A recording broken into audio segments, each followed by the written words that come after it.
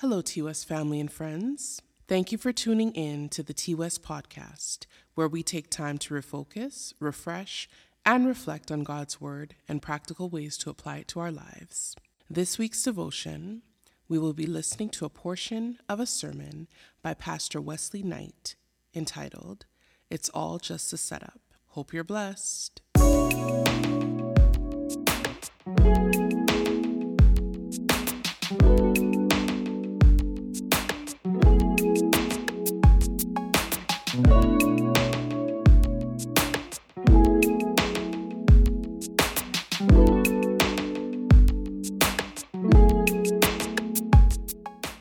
I want to point our attention to this text in Acts chapter 16. Acts chapter 16, as I leave you tonight, our final message, I want to take us there because I believe that God has a great word for us in Acts chapter 16. And I'm going to read in your hearing from verses 25 down through about 34. And you probably know what I'm going to ask you to do. If you would, one more time, would you stand to your feet with me for the reading of God's Word in Acts chapter 16, 25 through 34. And if you're ready, shout yes. This is what the Bible says. About midnight, Paul and Silas were praying and singing hymns to God, and the prisoners were listening to them. And suddenly there was a great earthquake, so that the foundations of the prison were shaken. And immediately all the doors were opened, and everyone's bonds were unfastened. When the jailer woke and saw that the prison doors were open, he drew his sword and was about to kill himself, supposing that the prisoners had escaped. But Paul cried out with a loud voice, "Do not harm yourself, for we are all here." And the jailer called for lights and rushed in, and trembling with fear, he fell down before Paul and Silas. Then he brought them out and said, "Sirs, what must I do to be saved?" And they said, "Believe in the Lord Jesus, and you will be saved, you and your household." And they spoke the word of the Lord to him and to all who were in his house. And he took them the same hour of the night, and he, the same jailer, washed their wounds, and he was baptized at once, he and his entire family. Then he brought them up into his house and set food before them, and he rejoiced along with his entire household that he had believed in God. I want to point your attention back to verse 25 for our sermonic spotlight tonight. About midnight, Paul and Silas were praying. I want to preach from this subject, it's all just a setup. It's all just a setup. Father, have your way in Jesus' name, amen. You may be seated.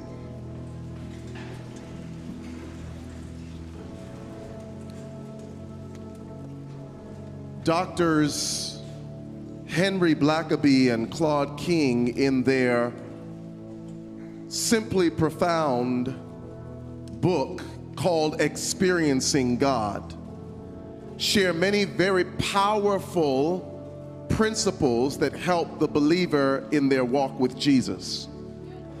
One of those principles I'd like to lift for your consciousness tonight is this, and it's so simple that if you're not careful, you'll miss the profundity of this statement. That we are not called to work for God. We are called to work with God. Now, the power of that statement is that there is a distinct difference between working for God and working with God.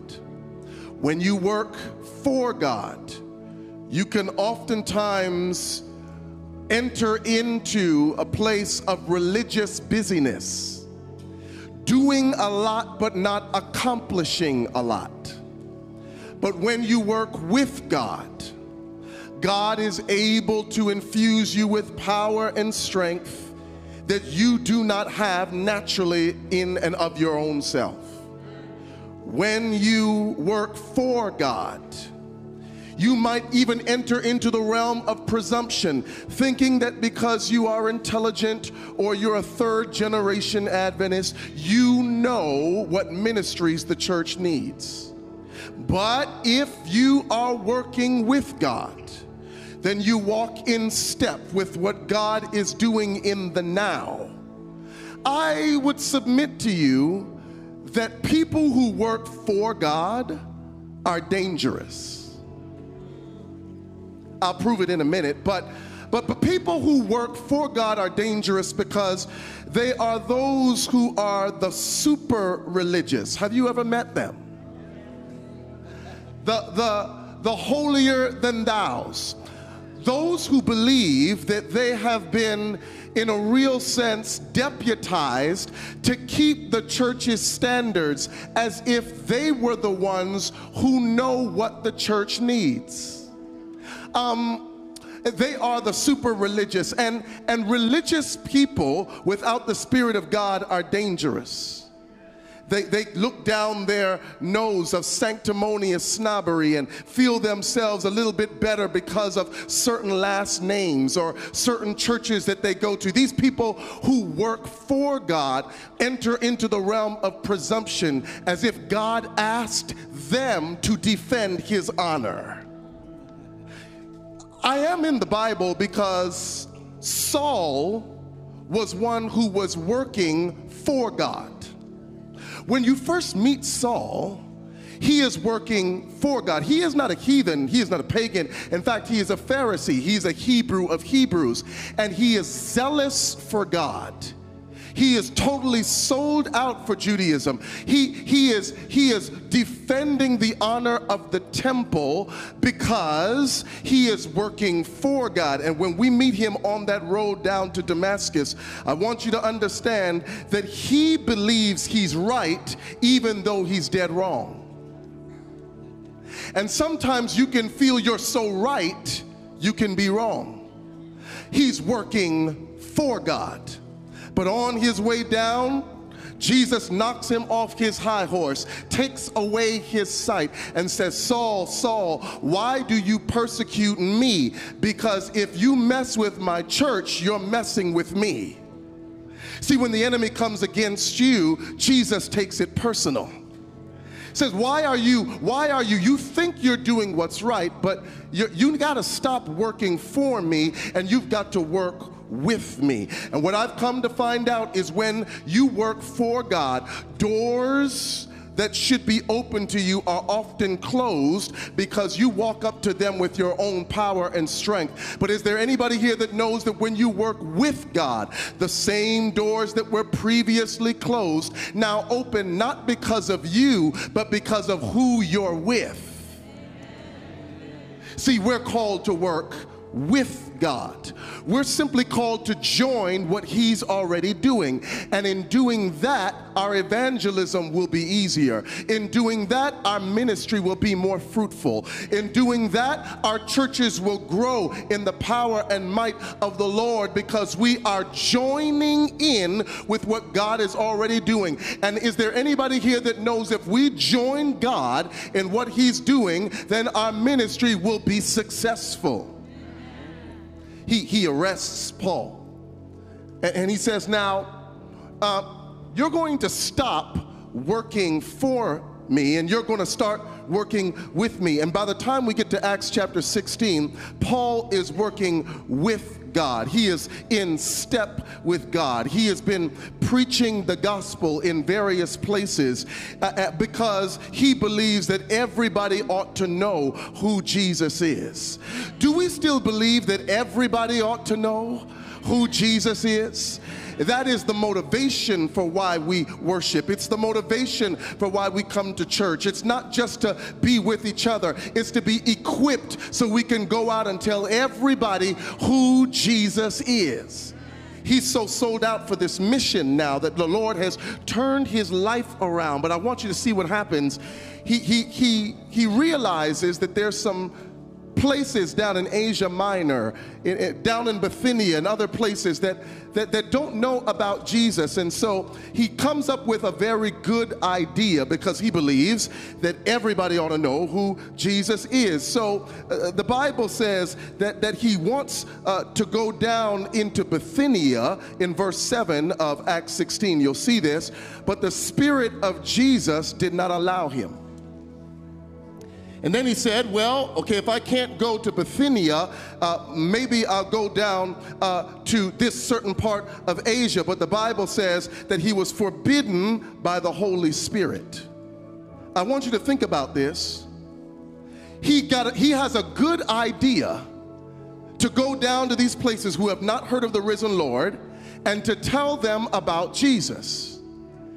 But your Bible says something that should have arrested your attention. That when he has a good evangelistic plan to go to a dark county, a dark place where they have not seen the light of the gospel of Jesus, the devil does not block him, the Holy Spirit does.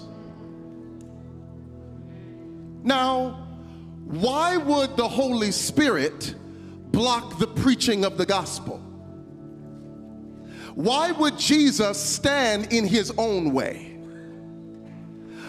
Wasn't it a good idea for the people in Asia, for the people in Bithynia, to learn about the risen Lord? Why would the Holy Spirit stop Paul from preaching the gospel? I'm glad you asked. You see, it was a good idea, but it was not a God idea. Sometimes a good idea can get in the way of a God idea. Oh, preach, Holy Spirit. Sometimes your great idea that you have for the kingdom of God might be a good idea, but it might not be a God idea. For you see, believers don't move forward on good ideas. Believers move forward on God ideas. Okay, let me come a little bit closer. Sometimes a good woman can get in the way of a godly woman. Yeah, my brothers. My sisters, sometimes a good man can get in the way of a godly man. Sometimes a good job can get in the way of a godly assignment because you spend so much time making that money that you don't have time for God's ministry. See, sometimes good things, not wrong things, not sinful things, not bad things, but sometimes good things can stand in the way. And Paul had a great idea to go down there and take the gospel, but because, watch this, he's no longer working for God, now he's working with God. He has to go on God's errands and go where God sends him. So he stays back and prays a little bit longer. Because we're talking about looking up. He stopped in his tracks by the Holy Spirit, because watch this, God not only orders your steps, he orders your stops. The God doesn't just only tell you where to go and how to go, but he also tells you when to stand still. And he stays where he is and he prays a little while longer. Now the story gets real interesting because if you read it, I didn't have time to read it for you, but read it when you go home. Bible says that he's praying, he receives a vision from God, and it's this man who's in this place that he's never been to. He identifies himself not by name but by region. He says, come over to Macedonia. Come over to Macedonia and help us. And so it is there where Paul gets the idea, not his idea, but the God idea, to go where he never thought God would take him, to go to a place he never would have thought of going to, because God revealed it as he was praying. Because when you serve God, here's the first thing I want you to get tonight, if you are working with God, he will take you on a divine detour. He will take you to places that you never thought you would go. And the truth of the matter is, and I know I've got some witnesses here, how many of you know that when God directs your path, it's never a straight path? And sometimes it can be frustrating, right? Because God will take you around the bend and he'll take you up the mountain. He seems to want to take you the long scenic route. He has to take you on a divine detour because he is developing you while you're on the detour. And the reason why he doesn't take you directly to where he showed you is because sometimes he's got to develop you so that when you get there, let me say it this way. He will not place you where your character can't keep you. He had to develop Paul a little bit, so he took him on a divine detour. Paul, you're not ready for Bithynia. Paul, you're not going to Asia Minor. I'm going to reroute you on a divine detour. I don't only order your steps, I ordered your stops. Don't go there. I need you over here because I'm God and I know what's best. So they go down into this place, into this region of Macedonia. Now it is interesting and it is insightful that you should know that in the region of Macedonia is this city called Philippi. That should ring a bell because there's a book in the Bible, letter in the Bible called Philippians. And so they get down to Philippi and Paul and Silas are doing their ministry there. Now watch this. Philippi is the central city in the region of Macedonia, which means that where they are in the center of God's will. They are exactly where God wants them to be. And right there in Philippi on this divine detour, the Bible says as they are on their way to the place of prayer, this little girl who is possessed by a devil, possessed by a demon, is walking behind them. Now, this might not mean much to you unless you understand what's happening here. See, Paul and Silas were trying to do their ministry on the low. They were trying to be discreet. They did not want to bring attention because they were in a Roman colony, and they could not be talking about the risen Lord and Savior in this place. And so they were going from house to house and meeting in secret places of prayer. And so they did not want to get arrested or to get in trouble, so that they were trying to do their ministry discreetly. Here comes this girl possessed by the enemy, and she says, "Hey everybody, these men are telling you about the Most High God." She's disrupting their whole ministry strategy. She is sent by the enemy. Because watch this, when you are on a divine detour working with God, he'll not only put you on a divine detour, here's the second thing, he will allow demonic detractors.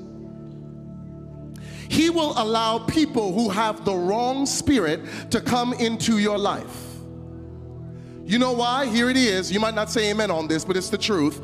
Because your enemies are part of God's plan for you. Because those demonic detractors whom the enemy uses is part of what God uses to push you into your purpose. You see, if it were not for them, you would not be developed into what God is calling you to do, and you might not be in the center of your assignment. Let me say it this way. Jesus needed Judas.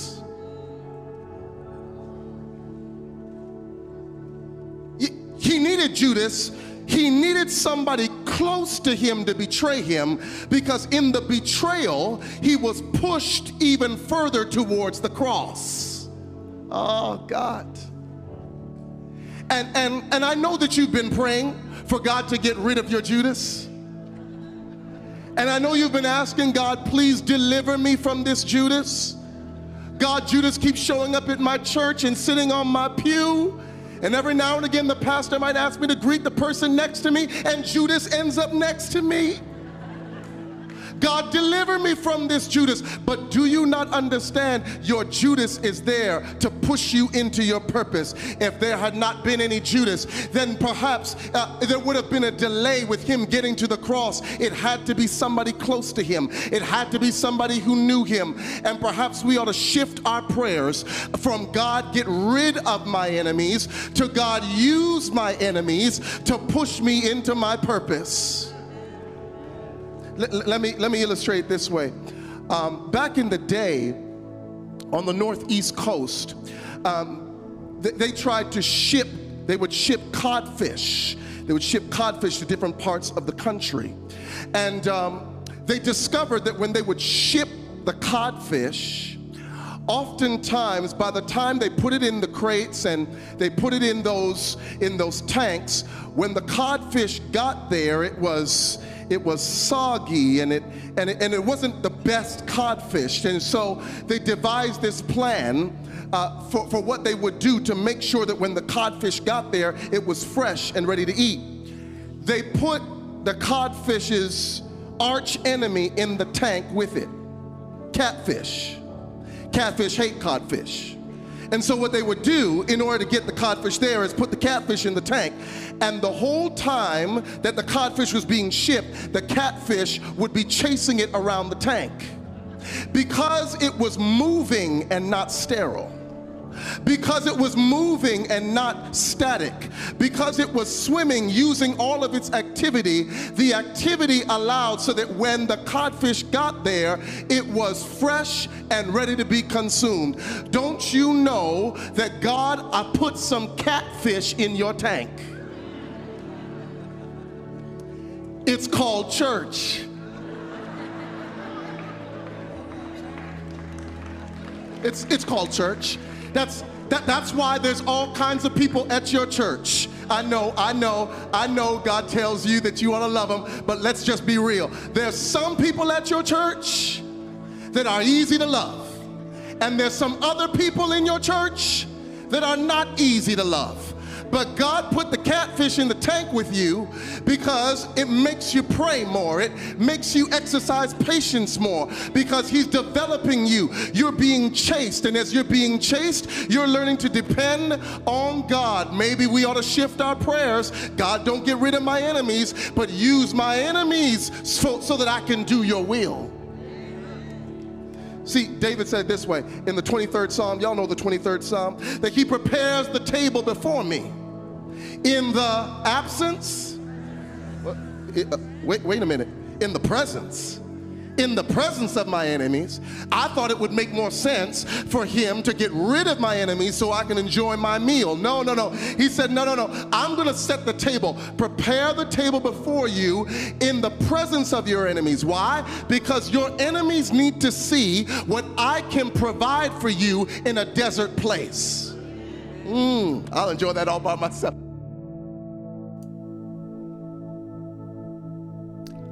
Thank you again for tuning in to the T-West podcast, where we take time to refocus, refresh, and reflect.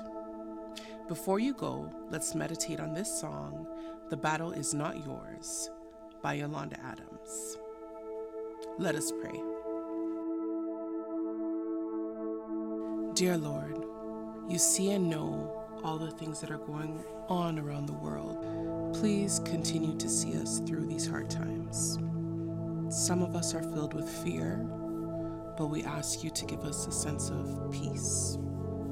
We ask you to continue to walk beside us, continue to guide us, and help us to hold on to you and be strong through all of our trials and tribulations.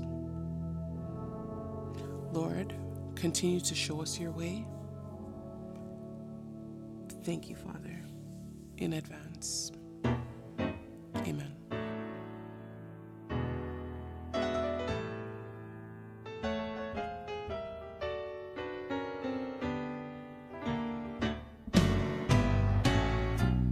There's no pain, Jesus can't feel, no hurt He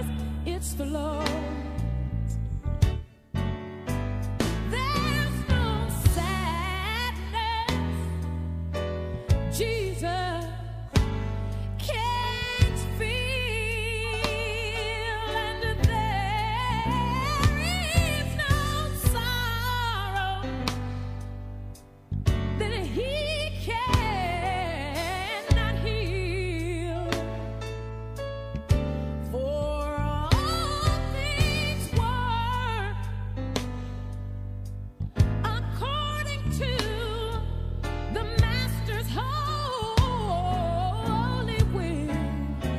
No matter what you're going through, remember that God is only using you. For this battle is not yours, it's the Lord.